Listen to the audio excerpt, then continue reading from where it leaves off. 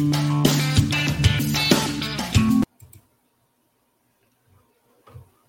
is this not working?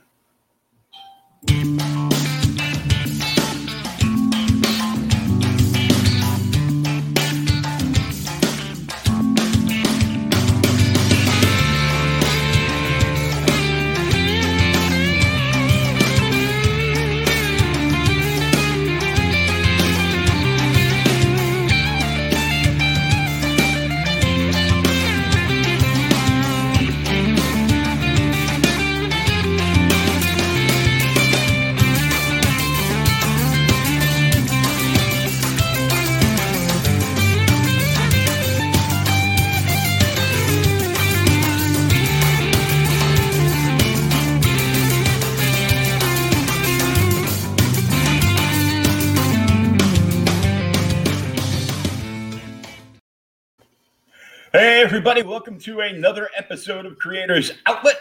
Our special guest tonight. Welcome back, Michael. Hey, what's up? It's been a while. And you just launched your newest Kickstarter earlier today. That's right. And it is doing quite well from what we saw. Yeah. No, I'm really, really excited. It's, anytime you put stuff out into the world, you're hoping you won't hear crickets. And we're 50% funded, and it's been less than 12 hours. So every time I go into these Kickstarters with the Sire, which we kind of talked backstage about like how much this character means to me, and it was my jumping off point. There's still that fear that people are not going to kind of respond to what you're doing. And so I always keep modest goals, or I set modest goals with the Kickstarters. And this one, I keep inching it up every single time I do one with Sire. I think the first one I did was like 500, and the second was second one was like 750. And then I did a trade paperback one for 1,000. And then, so this one was 1,500. And, that'll pretty much cover my costs for everything, which is awesome. But it's more of a litmus test, and to see we're kind of already halfway there means I'm doing something right. Almost definitely, yeah. Well, like you said, you don't like to launch these things and hear crickets for like the first couple of days. Exactly. No, that is the last thing we want to do. We definitely don't. Kickstarters are mentally extremely draining. Like they are, people kind of see Kickstarters going on. And they're like, wow, I want to get in this because, I'm reaching my audience and I'm skipping the middleman and I'm skipping the gatekeeper. And, but it's more than just like, hey, I want to put this thing out there into the world. There's so much pre-prep that goes into it that people kind of don't take for, that people don't realize. And once you start getting into it, you're like, wow. I've had a lot of people come up to me and they're like, can you give me advice on doing a Kickstarter? Because you've done a few of these now. And I'm like, yeah, you need to build up your social profile. You need to build up your email newsletter. You need to build up your engagement. You need to get into, get used to talking to people online, which, for some people is actually really not hard. I love going to conventions. I love talking to people directly and making connections, face to face. And they kind of come away from the conversation like, wow, that's a lot harder than I thought it was going to be, or that's a lot more than I thought it was going to be. And it is, it really is. So again, to kind of get the response I'm getting so far, now it's day one. Anything can happen, and I definitely don't take it for granted. But at the same time, pretty happy about all that.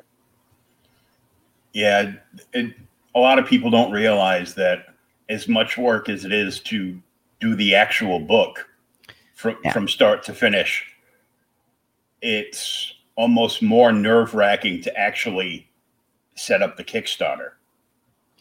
Oh gosh, yeah. I mean, it's this is the first Kickstarter I'm actually feeling somewhat comfortable. And it's weird too, because I've done, I think this is my 6th Kickstarter. 6th or 7th, something like that. And I collaborated recently with a good friend of mine, James Massia from Dren Productions, and kind of watching how he does what he does. And he's hitting that next level of Kickstarter. When you start seeing people, earning the $5,000 to $6,000 to $7,000 to $10,000 kind of range, and then obviously there's higher ranges. I mean, there's people going, even further than that. But to see what he's been able to do over the past year or two, it taught me a lot, and it's made me more comfortable doing it. And I think this is the first Kickstarter I'm actually having fun with. Like I went into this rather than dreading all the pre-work. I actually kind of enjoyed it. And that's, hey, that's half the battle sometimes. Mm-hmm. is just enjoying what you do. So I obviously, as you know, I have my own podcast, and we recently had Michael Watson on, who's a good friend of mine as well too, and he's got a Kickstarter going, and we were talking about the process. I just had him on the other day. Oh, there you go. Mike's awesome, and he and I were talking about how it was actually like he was getting into like the analytics, and he was getting into all this stuff, and he was getting into the business side. And as a creative, I run my own business, but to get into the marketing aspect, to get into like the data aspect, like, and to actually enjoy it, like he was, you could see the look in his face. Like he was not just grasping it, but he was loving it. And I've always kind of not loved that aspect in terms of mixing like the business and the creative. But this is the first time I'm kind of like, no, you know what? This is, when you do the work beforehand, and you get familiar with the process, it gets easier. Yeah, then you just have to come up with new names for every tier and every stretch goal. And Yep. It's not that, it's what people don't realize is when you set it up, if you're doing a full 30 days, yeah, they want you to set up like this, like 6-month marketing plan for it beforehand, and 30-day Kickstarter. So here's the other thing too that people don't realize about Kickstarter. What's the best analogy for this? It is essentially like this, like buzz, like this fly in your ear, right? Even if you get funded, it doesn't matter, right? Like I could get funded in 24 hours, and hey, grab a beer and celebrate and be happy about it. But then you have the next 15 days, in my case, or 30 days, to then you need to keep doing stuff. And it becomes this constant like, well, how's it going? Well, how's it doing? Am I doing enough? Like you almost feel in no way, and this is the state of the internet right now. I have to actually clarify this statement. In no way am I comparing this to the work that Oskar Schindler did. However, the best analogy I can come up with is from Schindler's List is like, did this watch could have freed more people? Did that Facebook post I could have gotten, 3 more pledges? Like you constantly are thinking about it. And yes, that is the sorry state of the internet that I have to literally tell you. I am not comparing Kickstarter work to the work that Oskar Schindler did. But the analogy's there, and it works. It's like, yeah, you have to. It's like a constant fly in your ear, a constant. Yeah, you have to share it out. You have to do, updates to keep connected to the people that have already pledged. You have to keep talking to people like you and me on podcasts. Yep. Posting it in. And not just the indie groups, but, your personal page. And then, hopefully, fans of yours will, once they pledge to it, will share it out, on Twitter and Facebook and every other social platform they use. And more people will see it. And, you got to get it spreading like melted butter on a lobster. Yeah, no, and it is, and it's a lot of work. But again, in this particular case, I'm really approaching, like, it's weird to say, right? Like when you're creating comics and you're creating stories, you would think it's all just fun, right? Like you just think like automatically like you're having fun, you're doing this stuff. A good friend of mine, Darren Sanchez, though, he works over at Marvel, and he was, he and I collaborated on a whole bunch of stuff before, and we've talked about things in the past where it's like, no matter what you do, right, there's a point where it becomes like a job or it becomes work. I won't say a job. Like a job to me is like the worst phrase you can do, right? But it becomes work, right? And in the past, not kind of knowing what I wanted to do with the character and not knowing what I want to do with the IP, and not having a clear vision, it always made me say, well, I guess Kickstarter, maybe I'll do Kickstarter, maybe I'll dip my toe in it. And then you realize all the work that goes in, and you're like, man, I don't want to do all that kind of work, because you don't have the end goal in mind. When you're kind of like dipping your toe and like, what's the phrase, like half pregnant, or whatever the case is, and in this case, like I'm like deep dive, like I'm jumping off the diving board and like, no, I love this character. I know where the story is going to go to the point where I need to get, I want to tell it. And in this particular case, this is the first Kickstarter I'm doing where I'm actually drawing, the whole book. So it's something I've flirted with for a lot of years, and things have kind of aligned to the point where I can actually A, fit it into my schedule, but B, more importantly, do artwork that I'm proud of. And that's a big thing. Like I see a lot of people on Kickstarter, and this is no offense to people, but like I've seen a lot of projects and I'm like, no, that's where I was 20 years ago. Like in terms of the artwork, like it's not like if they were to submit that to a publisher, the publisher would say the artwork's not good enough to be published.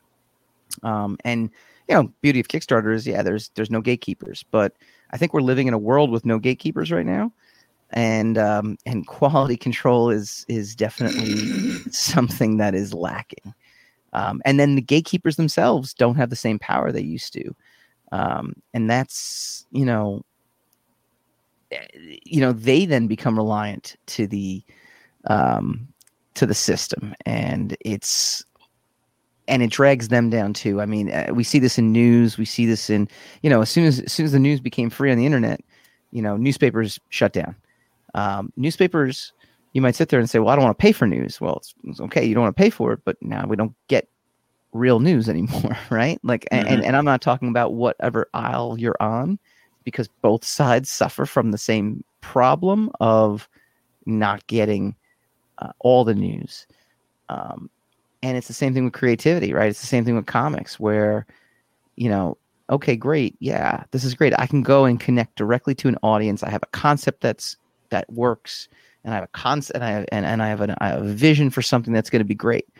And for every one of those that really is, despite maybe the artwork not being, 100% what a publishing company would deem worthy enough of kind of going through, you get 10 other books that it's like I looked at a Kickstarter today. And I like backing stuff on Kickstarter. Actually, I enjoy it. Like I enjoy, reading new concepts and reading new projects. But I gotta say, like a lot of them I end up getting disappointed with. I end up like reading the book and I'm like, well, this wasn't really as good as it could have been, because there aren't anybody there is no like chains on it. There's nobody like overseeing this. You can tell like what they're doing isn't quite up to a level that I personally would do for my own books. And again, this is just me. This is my own opinion of my own work, and that's kind of where this tangent kind of started from. But I looked at a Kickstarter today and I was like, oh, the video looks cool and the cover art looks totally pro. And then I scrolled down and I looked at the book, and it's like the lettering, the word balloons are like choking the type, and the font is like a font that like it's not a real comic book font. Like it is, but it's kind of like using like Comic Sans. Like you just wouldn't do it, like it's you can just see it and you're like, that guy or girl who's doing this, they're not there yet. Like they're just not there yet. And then the concept itself was basically, in this particular case, it was like The Boys. It was like, in a world without heroes, someone gets a hero, someone becomes super powered. Are they going to be a dick or are they going to be good? And it's like, oh, all right, well, that's The Boys. Like, I don't know. You didn't tell me anything different. The Boys basically just answers that question. And I don't know of anything that's, and this is the thing, right? Like that creator, this might be their first project. It might be one of, it might be something that, that again, maybe it's their first project, or maybe it's like one of their first projects, and they're going through the growing pains. So, again, I don't fault them for taking it to Kickstarter. But for me personally, I would always just feel self-conscious about that kind of professionalism and just, how I represent the work I do. And, in many ways, I look back at some of the stuff I did with Sire originally, and I'm like, you know what, I can do this better. And that's kind of what's got me really, supercharged now. It's like, no, I can, not only can I do this better, but like, I can draw better. And I've been doing enough comics now that like, this is not, it's not my first rodeo, and it's cool. Like, I don't know, again, just in a really good place for this book. And I'm kind of like taking it as serious as I did when I first launched it. Yeah. And I took a long time there. So I always tell people, no matter what you do with your indie project, one of the first things you need to do is make sure you have an editor, and a good editor. Yeah. And a pro letterer. Because even if it's not the best art you saw, if it's a decent story, you can still enjoy it. But not if you can't read it. Yeah. Or if it's just like, if it's crushed together or the letters are way too spaced apart. Yeah. It's like, oh, I'm like, my 12-year-old does better jobs that's the worst. That's like honestly the worst thing, right? Like, and I've seen this before too, and it sucks too, because a lot of times, you'll develop personal relationships with people, even if it's online, right? And I don't want to. I shouldn't even say even if it's online, right? Like online is there's nothing else but online. Yeah, like I mean, especially in COVID times, right? But I mean it. I mean that in a sense of like, I think online communication is just by its very nature different than in-person communication, right? Oh, yeah. Like it just is. This is actually more of a personal communication, personal relationship streaming together, because at least we see each other. And I think like that is like, everyone's like, why is social media so bad? It's like, because you can't see the other person. You don't know context. You don't know tone.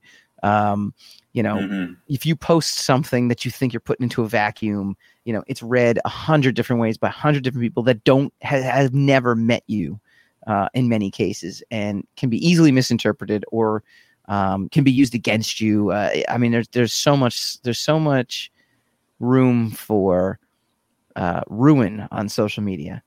Oh my God. I saw a story today where some guy was arrested for a meme he posted. Wow.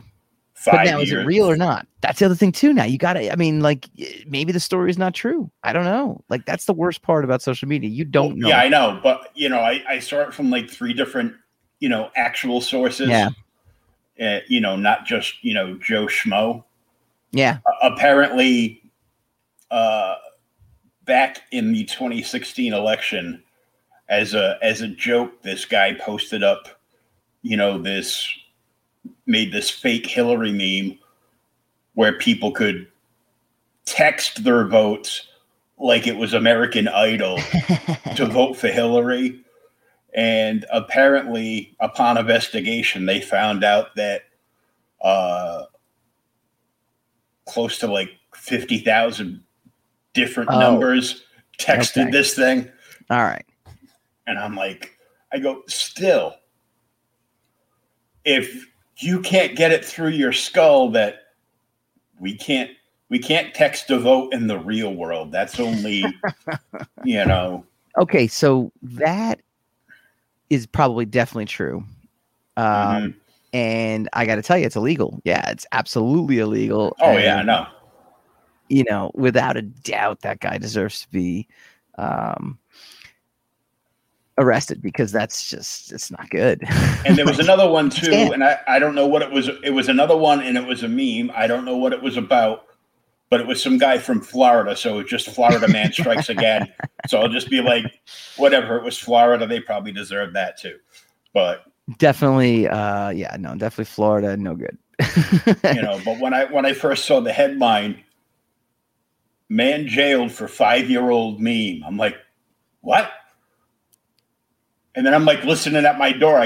They come in for me next, and I read further into the story. I go, oh, well, I've never done anything like that. Now you better be careful, because they could come for you. But I tell you, look, people have to start realizing that there's consequences to the internet, and and until people kind of come to terms with that,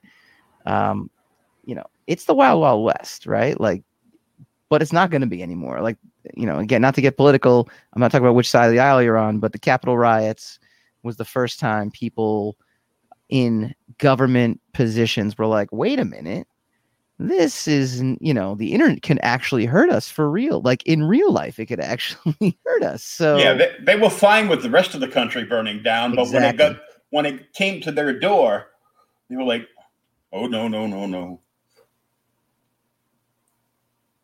Yeah, no, but then, obviously it came to their doorstep. I mean, and so now, we're living in an interesting, like, crossroads with all this. And again, I love having political discussions amongst friends, amongst people that understand it. So everything I say now has no bearing on whatever side of the aisle, right? These are general conversations. The Twitter banning people from Twitter corporate banning people from their site, raises a lot of questions in terms of, is social media private companies, or is it a communication flow? Is it, what is the definition of this stuff? Because by the strictest definition, Amazon taking Parler off, right? I mean, that's something that, raises a lot of questions. And I think this is the first time people kind of outside, just the internet itself are raising these questions and being like, wait a minute, we got to actually intervene. So it's, I don't know how we got here, but I could talk about this stuff all day. I actually love it. But, but at the same time, I you got to be careful, right? Like I said, like I literally cover myself and be like, I don't mean to offend anybody who Yeah, well, because, for like the last 10 years, apparently everybody's been offended by everything. I know. America, what are we offended at today? I'm like, look, if you're that fragile, stay in your mother's basement or grandma's basement or, the back porch of your house, wherever. Yeah. Because, if you're that fragile, let me tell you something. If you're that fragile for that, the internet is not the place for you. The thing that's interesting to me, and we talked about gatekeepers. Yeah, the lack of gatekeepers and how publishing companies go away, but keeping up the quality of our work, and that's how we got it. But I like talking about this too, right? What I'm realizing, and what I'm kind of looking at, and this is, I'm not, by no means do I have like a unique opinion on this. I think lots of people share this opinion or have brought this opinion up beforehand. There's a great documentary on Netflix, The Social Dilemma, which again doesn't also break new ground with what they're saying, but at least reminds you, because it's from the people who created these social apps, and they're like, turn your notifications off. Don't listen to don't go on social media. Don't go on the app I created. They don't realize that people are being manipulated. And they're being manipulated on such a level that it's undetectable to the naked eye or the naked finger, the naked thumb, as they're scrolling through their phone. The term woke is an interesting one, right? Like it implies like, all of a sudden we woke up to these things. We woke up to the fact there's inequality and a need for social justice and a need for this and a need for that. And in many ways, that's a good thing. But in many ways, it's not, because what I think is happening is a lot of outside forces Russia, China, Ukraine, Korea, all these other outside forces are poking at us. And, even people within our country are poking at each other and manipulating, our thoughts. So do we all agree, that there should be more equality? Yeah, absolutely. Do we need to be enraged by it every second of every day? No. We need to live a normal life. Now, COVID doesn't help, obviously. I think that plays a role in it as well, too. But I think that having, bots and, burner accounts and just in general. Now, let me ask you a question. And this is along the lines of it. I mean, what's your experience on message boards? Like, how far back do message boards go for you? Oh my God. High school. Yeah. So I used to, I was a big Buffy fan, right? And Buffy was the first like message board experience I had. And I remember getting on there and just like the level, and this is before like bots and robots and burner accounts and fake accounts. The level of vitriol and the level of just like nasty behavior was like, I think Willow's going to be the villain. F you, you don't know what you're talking about. You're scum. I'll come to your door and kick it. I'm like, whoa, geez, guys, like settle down. Like we're on a Buffy like message board here, like talking fan theories, or like, don't give me this, like, and because people act differently, keyboard warriors. Yeah, and that's the thing, right? That's people act differently when you don't have to be face to face with somebody. Like what people would say to my face, or even again through streaming or whatever, totally different than oh, my friend is telling me I'm very engaging. That's good. The level of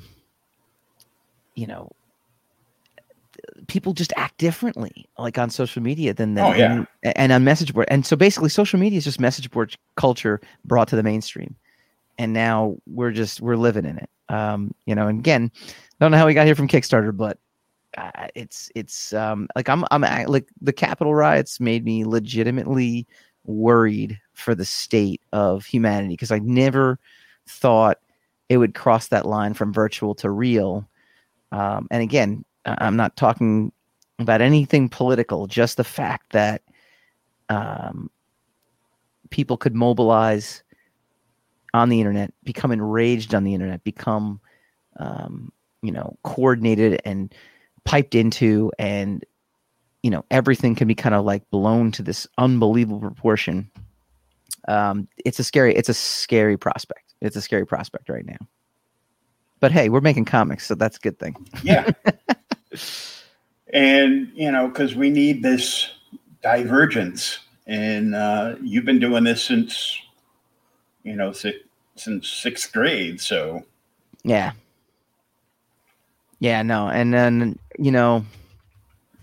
definitely. And I still have some of those early books like you described. Oh, you do? Oh, see, the heavy paper that are stapled together. That's what it's all about. The indie guys at the cons, they just want to get their stuff out there. And, up until like the last few years, there was no way that a guy that wanted to just put out like 500, 200 to 500 books could afford to go to a printer. Yeah.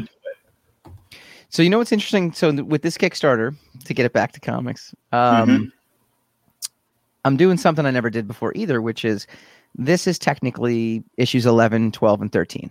But I never actually put out any of the single issues. Now there's a reward where I will literally print up a small short run of single issues if you want to read it in floppy format versus trade format.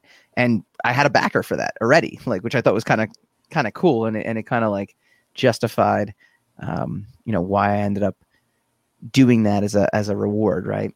Mm-hmm.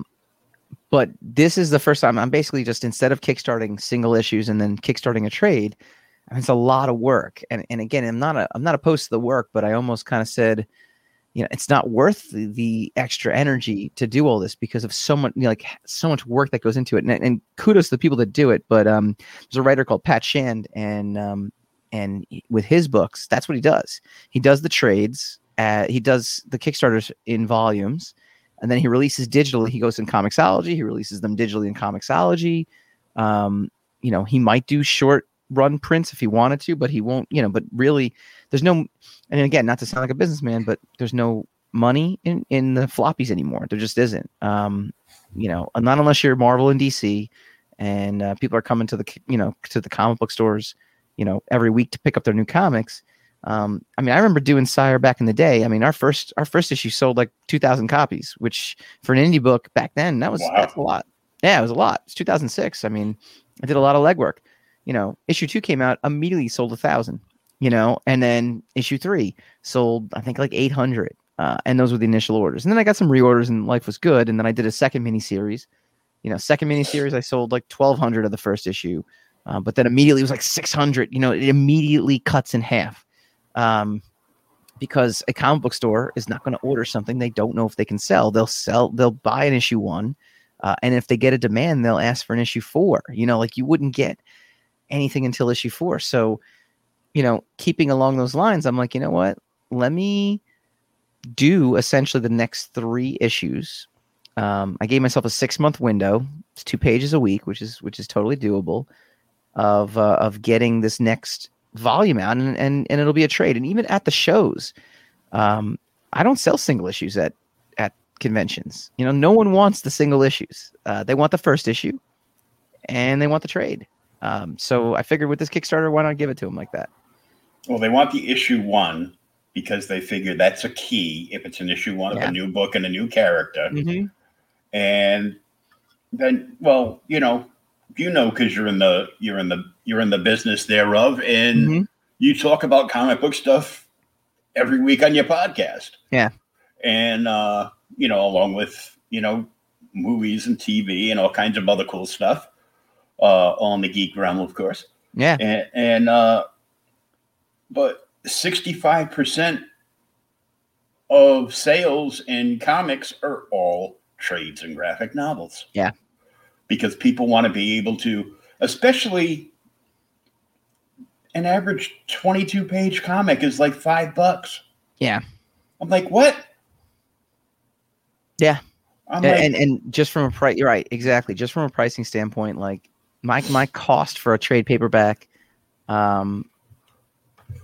is a few dollars more than putting together, not a few dollars, but more, but to be able to put out a 72-page graphic novel is infinitely cheaper in the long run than putting out 3 separate floppies. Mm-hmm. And Jason, don't forget about having the first edition signed as well. Oh, well, yeah. But I could sign the trade. I'm good with that. Man, I miss conventions. I don't know. Were you a big? Did you go to a lot of conventions? Oh, yeah. I loved conventions. Yeah. I once stepped on Walter Koenig's foot at a Star Trek convention. Oh, there you go. Well, luckily for him, I was about 300 pounds lighter at the time. But, I was like, 6'3" and like, $125 or something. Oh, man. Oh, wow. I was young. You could fit through like doorways, like the slits in doorways. Like yeah. And now, what they say about, when you get older, you start to shrink. They're only talking about height, nothing else. Sadly. So at one point I was 6'3", but now I'm bald. So maybe that was all the hair. So now I'm about 6'2", and a couple years pretty good. A couple years ago, I was closing in on 600 pounds. Oh my gosh! And now, how you doing now? Now, I've lost a couple of pounds. I'm down to 376. That's more than a couple. Yeah, be very proud. A couple of hundred, yeah. Yeah, a couple hundred. I mean, that's so. And what is your goal weight? My goal weight is to be able to buy clothes at a regular store. What's the weight? You gotta actualize the goal. I'm telling you, that's that's the funny thing, right? Like that's I'd be happy hitting anywhere under 300, because when I was weight training, that's what I was at. Yeah, I was about 290, and a friend of mine who's a professional bodybuilder and owns his own gym and everything. I was training with him, and now I've got the chicken old lady flabby arms underneath and everything. Yep. Because I was in a hospital bed for almost 3 years, so all that muscle loss and everything else. So I'd have to I started lifting again at home, just like kettlebells. So I flip up the arms of my wheelchair and I just do some lifting and then get really tired and go take a nap for a couple hours and then come do a podcast. Yeah, no. You can definitely hit that. You could easily hit that. You know what? It's But I lost over 200 pounds just by changing my diet. So. Well, that's what I was going to say. It's all diet. It really is all diet. Like that's the crazy part. It's diet and self-control, and two things that are not easy by any stretch. Mm-hmm. But even it's just cutting down. So cutting down the calories. My wife got into Beachbody, which is one of those like Shakeology kind of things, whatever. But she just totally she stuck to the program.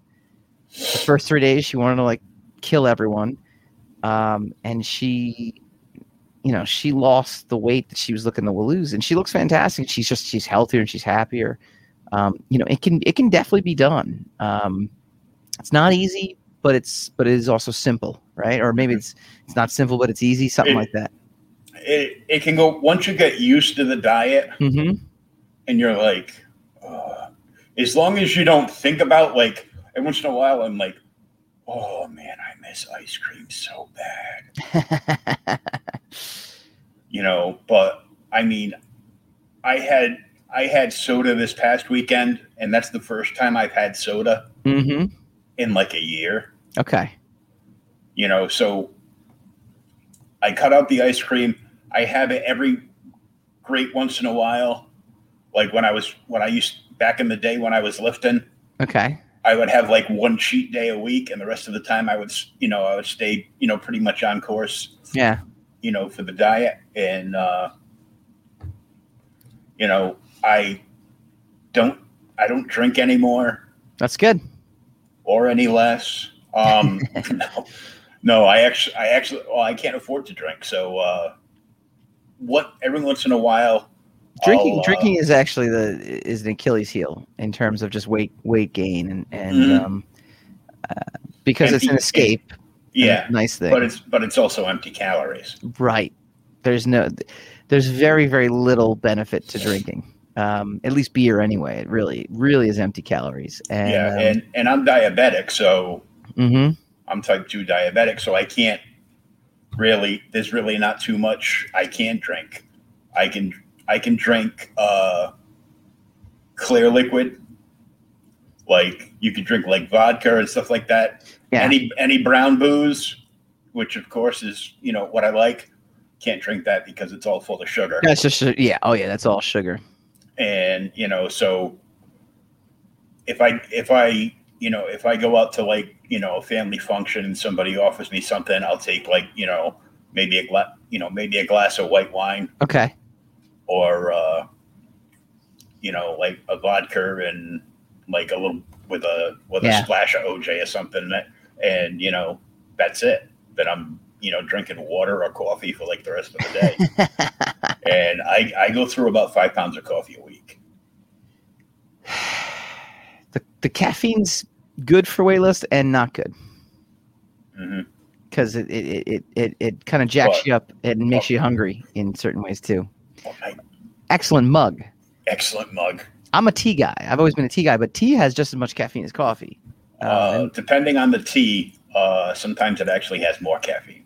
Yeah, exactly. So it's so, definitely got to be careful with that. But hey, man, that.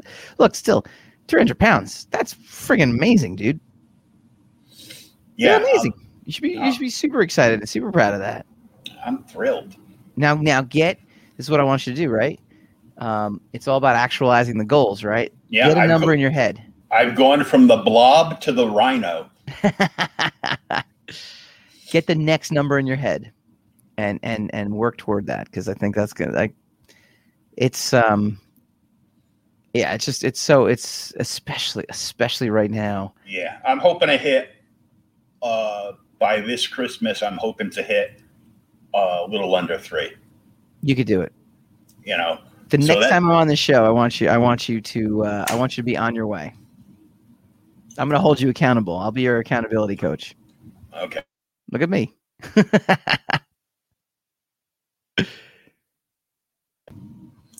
That's what it is. Every time I move away from the cam, it mutes me. Ah, interesting. Well, you're not muted. You're good. Try to grind your own coffee beans. Totally different taste. Oh, okay. See, now where are we on Facebook? I see the comments coming in, but I don't see where Facebook. I went to your page. I don't see it. I want to see it.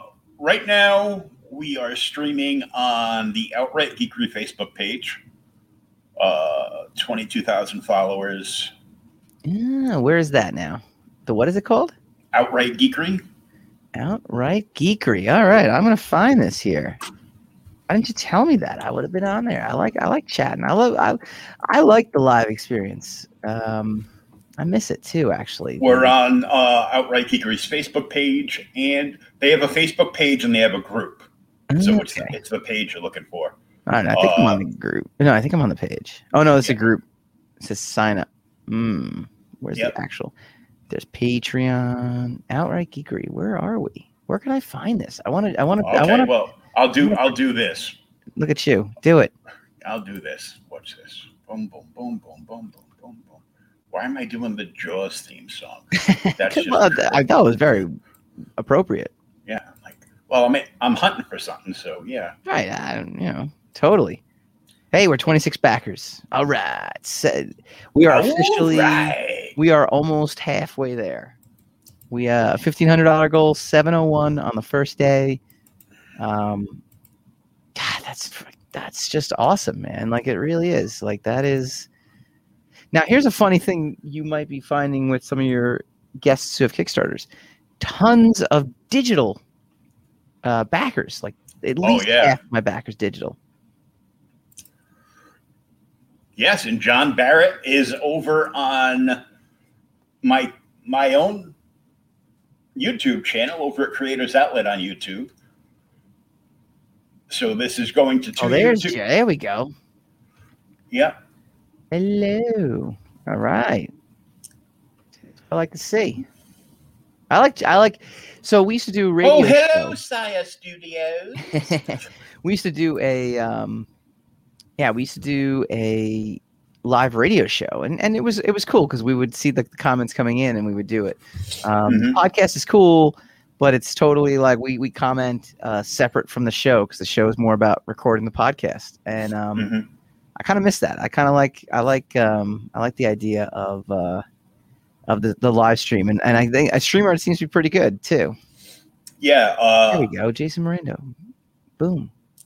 The only thing that got me about them is, like I said the other day, when they decided, well, if we switch the audio download to MP4, it'll be faster. Yeah. Yeah, and then nobody can use the audio on their podcast platforms afterwards. Oh, so they the girl was very nice that I spoke to. She had StreamYard's tech team. I sent them an invite to yesterday's episode. Okay. And so they had the code for it, and they went in and they recoded the episode for me and sent it as an attachment in a downloadable email so I could fix yesterday's thing. And they put on a ticket into their tech teams about the issue I was having, and be like, if people want to download it and they don't care, they just want to listen to it separately. Yeah. That's great. Just make it a drop-down bar. Yeah. Just make it a drop-down menu. It's like, It's weird. I feel like StreamYard is one of those Zoom-like companies that all of a sudden were like, holy crap, there is a huge demand for our services now. Mm-hmm. Zoom was funny. So we moved from the radio show to doing Zoom podcasts, but this was before COVID. This is like a year before COVID.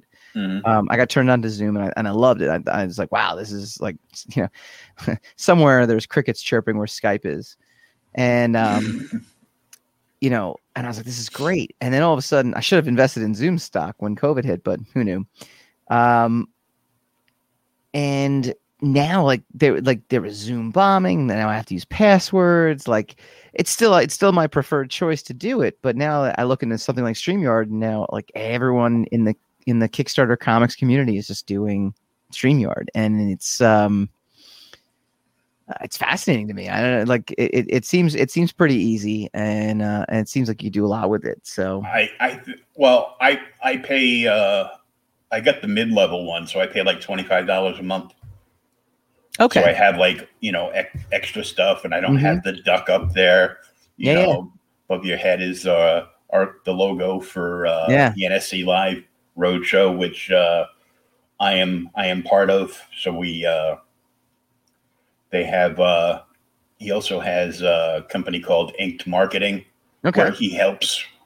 He's got like over 35 years of marketing experience, and he helps Kickstarter people market their stuff to make sure they have, a successful run. And this is one of like the many shows all around the world that he sends people to.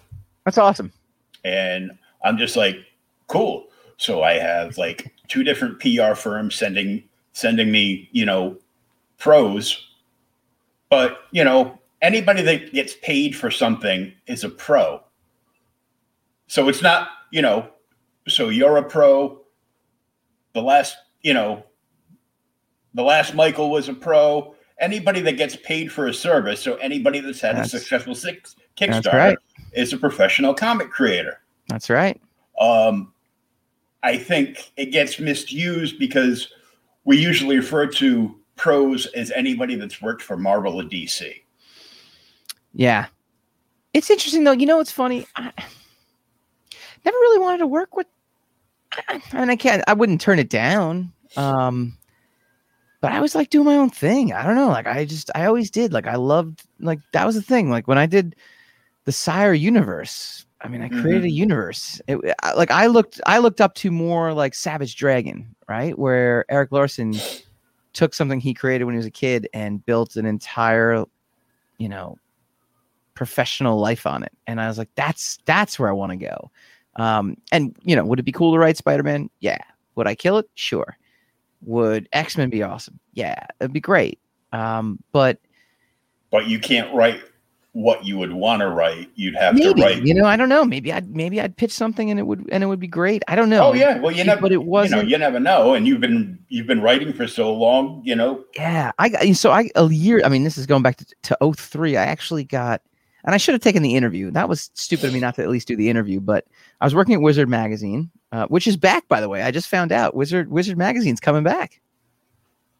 I've been hearing that for a long time now. I think it's going to come back. I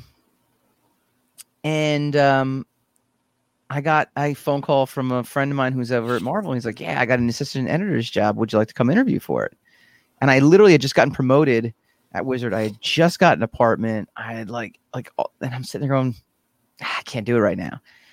And I should have at least taken the interview, but that was as close to working for Marvel as I came. And part of me kind of sits there and goes, I wonder what would have happened. But man, that was so long ago now. And I'm in a much better place creatively and doing stuff. So I don't really look back and go like, I wish I would have worked at Marvel because I don't know. I guess it's interesting, right? Like I think back in 2003, working for Marvel Comics would have been like a cute thing to do. Now it'd have been like, you work at Marvel, oh my god! Like it's so mainstream now. It's weird, dude. It's weird. This is like my 20th year in comics. Back in 2003, you could walk into a bar, buy a round for the bar, be like, I work at Marvel Comics, and then you would have got beat up. Yeah. Or, well, I mean, if I bought the round, they wouldn't have gotten beat up. But yeah, it would have been well, like, possibly afterwards. But you might have gotten like one guy with a Wolverine tattoo, and but you're not picking up any girls. You're not picking up any women. There's no way. No. Now you go to Comic Cons and women are dragging their boyfriends around, and I'm like, yeah, I'm that's living the in a bizarre problem. world. No matter what, as a geek, you can't win. It's either the hot girls are dragging their boyfriends around because the MCU. Yeah, I know. It's amazing now. We know, sadly, even though I'm a DC fan, it's not the DC Universe movies, and no, not right now. It is definitely not. But hey, aloha, Tim, my buddy Tim out in Hawaii. Hey, all right. Hawaii. How warm is it in Hawaii right now? It's got to be pretty good, right? Is it always warm in Hawaii? Is this a stupid question? I don't even know. I think so. Tim, is it warm today? It's probably like 85 out there or something crazy. Man. And it's late here, so he's probably either having dinner or hitting the tea house or something out there. I'm going to tell you right now, though, the wintertime in New York, I'm in New York, we're East Coast too. The wintertime will show you what kind of person you are, because I tend to actually be in the best shape in the wintertime, which you would think is counterintuitive. And I also tend to be the most productive, which basically means I get distracted very easily by warm weather, food, and booze in the summertime. Yes, it's 77 and it's 6:06 p.m. there. Oh my gosh. You're eating dinner now. And Jason says, hey, WNY here. I don't know what's WNY. What does that mean? Western New York. Western New York. Okay. I'm just taking a guess here. If that's the case, that is basically like daytime in Hawaii was 85 with a nice breeze. Oh, you son of a gun. I liked you for a second, Tim. No, I don't as much. What is he doing out in Hawaii? Jason's in Buffalo, by the way. Buffalo. How much did it snow today in Buffalo? That is permanent winter. Yes. I went to college in Syracuse. I know. Oh, my God. I just have a friend who bought a house in Syracuse. We kept yelling at him, like, why would you buy a house in Syracuse? He's like, well, Amazon just moved there. It's going to be big for business. And we're like, dude, it's going to be cold and awful. Come back home. the two biggest things in Syracuse, of course, are the university. Yep. So you got to get behind collegiate sports, and not that much, in my opinion. So a foot. No, you get used to it by then. I had friends who went to Oswego, and they used to have the underground tunnels just to get around. Like a snow day. A snow day for them would have been like a blizzard. The only thing you do in Syracuse in the wintertime is shovel, ski, and go bowling. Yeah. Bowling is the biggest pastime in Syracuse. That makes sense. I had a friend of mine who was down in Austin, Texas for many years. And he and his fiance and then ended up getting married. And he said to me, he's like, Mike, he's like, you're the best friend in the world. You visited me so many times. Then he moved to Syracuse. He's like, but you never visited me in Syracuse. And I'm like, yeah, no. I love you and I love visiting, but I ain't gonna visit you in Syracuse. This is too far up for me. Buffalo's a fun town, by the way, Jason Mirando. Yeah, like a foot. Don't forget about the Bills. Western New York's fun. It's fun to visit. I don't know. They came so close to the Super Bowl.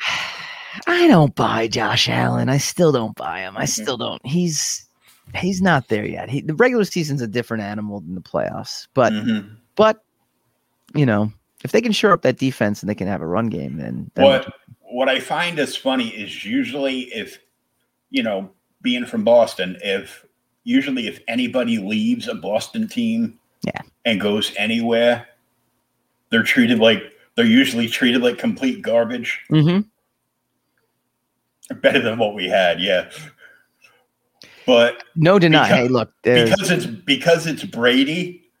All of a sudden, everybody in New England became Tampa Bay fans as soon as New England was eliminated. Well, let me tell you right now. So I'm a Jet fan, right? So I'm sorry. Jason, you guys are way better than us. I still think we had the better quarterback when we both first came into the league, but our system destroyed poor Sam Darnold.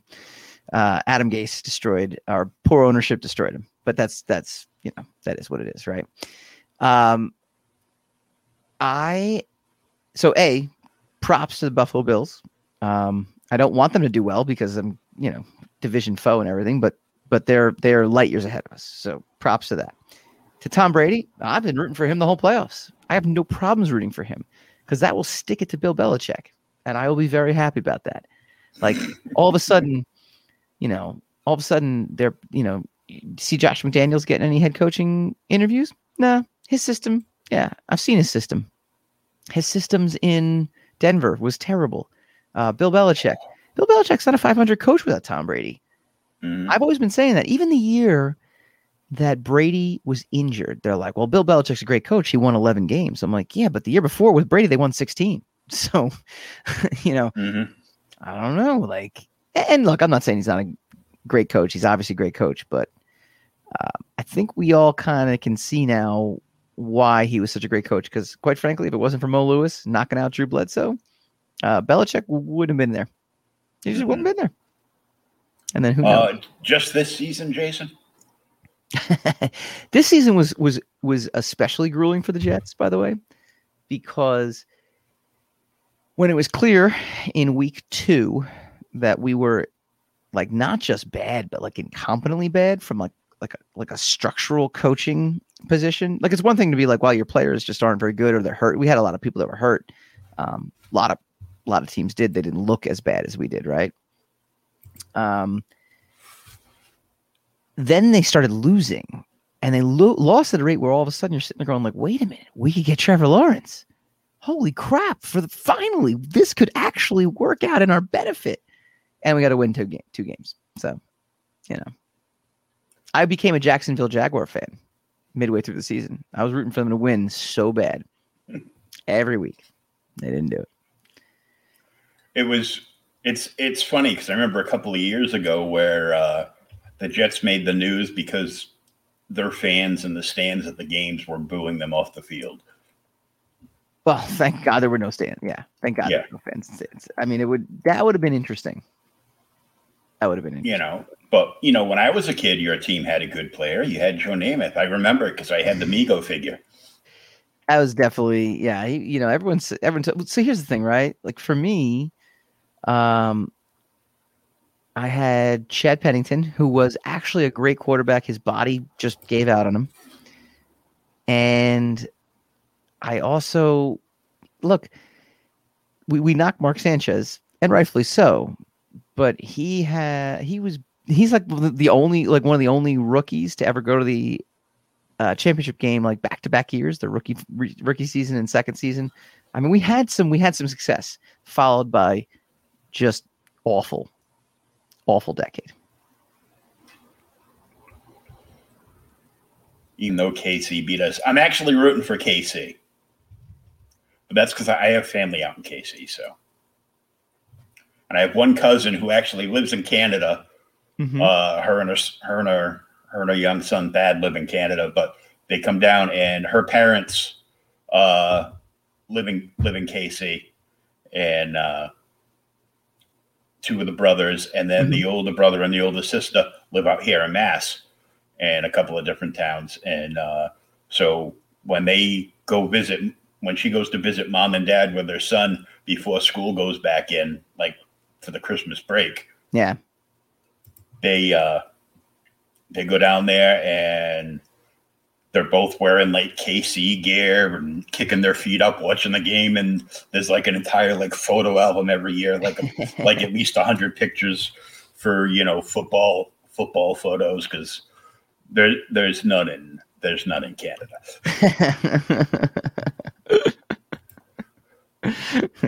I can imagine. But I want to just take a quick look at the. Kickstarter's rocking and rolling. So we just refresh and boing, boing, boing. 701, 26 backers, 14 days to go on this.